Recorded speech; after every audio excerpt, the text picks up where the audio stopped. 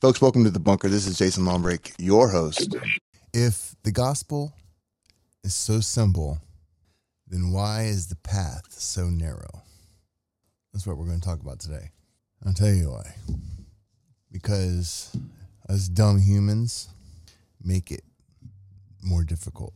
Jesus made it easy. He paid the price.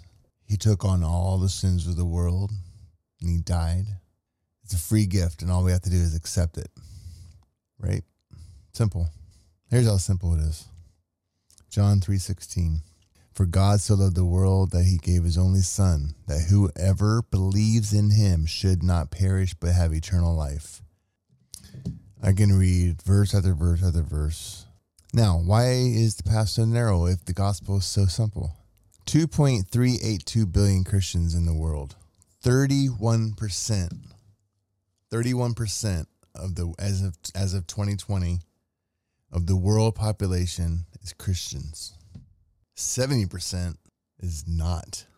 In Christianity, the definition basically is you believe in Jesus Christ. You follow Christ. You are a Christ follower. All the other ones, I suppose, don't believe in Christ, or else they would be in the Christian category.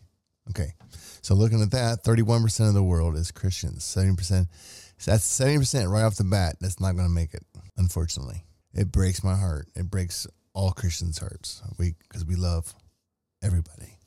And so does God. Everybody equally he loves.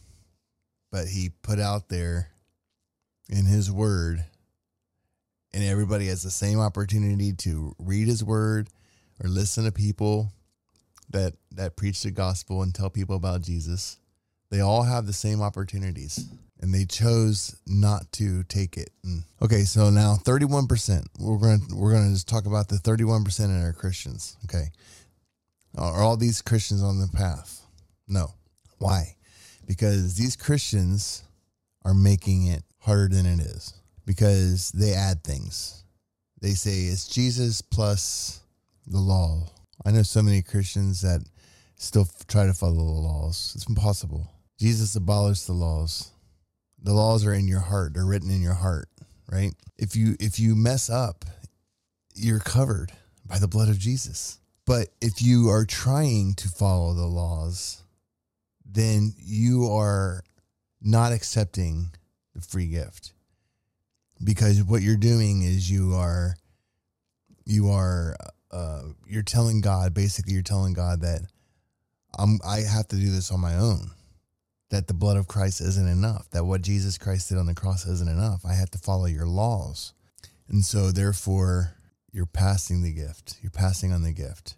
Even if you believe in Jesus, but yet you still look to the laws. Jesus Christ said, you have two commandments. Love God with all your heart and love your neighbor with all your heart. That's it. Another one is an unrepentant heart. Were you ever really saved? A lot of people say they're a Christian, but it's just a name. They just say that. It's a blanket statement. But are they really following Christ? Do they really believe? Do they really put all their trust in him? They say they follow Christ, but yet they worship the devil. And not a literal worship. Like they don't say, I worship Satan, hail Satan. They don't do that stuff. That's not the kind of worship I'm talking about. I'm talking about they allow devil music into their lives. They allow Satan's movies into their life. They allow all these impurities into their life. They go out and they drink and they have sex and they do all these things, all these pleasures of sin. And then they go to church on Sunday and they get nothing out of it. Are they on the path? I don't think so, because that's called lukewarm. And if you remember the letter to the church of Laodicea, if you are lukewarm, he will spit you out of his mouth. It means you're neither cold or hot. If you're hot for Jesus. You follow his commandments. Love others, love God. You believe in him. You trust in him. You realize that what he did on the cross is all you need. Everything's been done. Your sins are forgiven. And if you're cold, you don't want anything to do with him. You are in the world, and that's all you care about. You care about money. You care about fame. You care about sex. You care about everything. You care about all that Satan has to offer, right? That's it. And then if you're lukewarm, is you care about all Satan has to offer, but you love Jesus too. And you go to church sometimes, and every once in a while you'll pull your Bible out. And every time something goes wrong, you pray to God. And every time you're broke, you pray to God, I need money. Every time you're sick, you pray that you're healthy. Every time you're in pain, you pray for healing. You pray for somebody that is down in their luck. And then you walk with the devil. And you do it on purpose. And you have no remorse or no regret and no bad feelings. And you don't ask for forgiveness and you don't repent. Those Christians aren't on the path either. Okay, so out of the 31%, there's 20% that fell off. Well, what else we got? We got an unforgiving heart. If you do not forgive, God will not forgive you. If you do not forgive. You want verses? I got verses. Matthew 6:15, English Standard Version. But if you do not forgive others their trespasses, neither will your Father forgive your trespasses. Why would Jesus forgive your sins if you aren't willing to forgive the sins against you from others? Is there somebody that has hurt you? Have you forgiven them?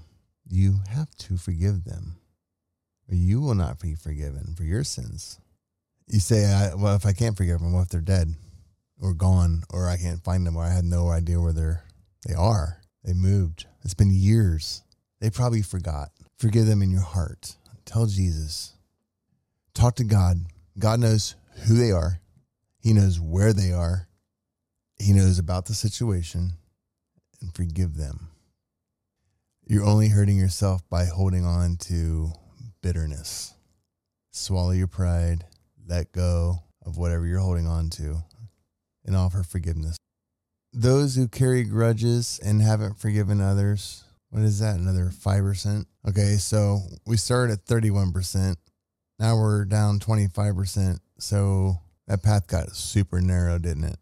Really quick. So here's what I encourage you, Christians.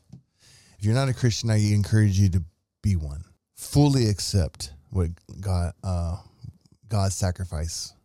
Fully accept what Jesus did to you on the cross. Fully believe that he died for you, that he rose on the third day, and he sits at the right hand side of the Father, that he taken on all your sins, all the pain, all the suffering. He took that on for you. He paid your debt in full. Accept that gift. Thank you, Lord Jesus Christ.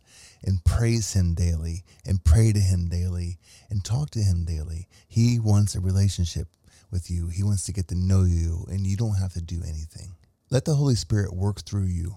You will do works through the Spirit because of your love of others that the Holy Spirit puts in you. Forgive those that have wronged you. Realize that you don't have to do anything but believe, and let the Holy Spirit take over and guide you. Don't listen to the crap on TikTok from these false teachers. Use discernment. Don't listen to somebody on TikTok and just go with it. Look at the Bible and see what the Bible says. Let it sink in. Read it word for word. Read the verse before, read the chapter before, read the chapter after. Stuff ties in. There's context there that you have to understand.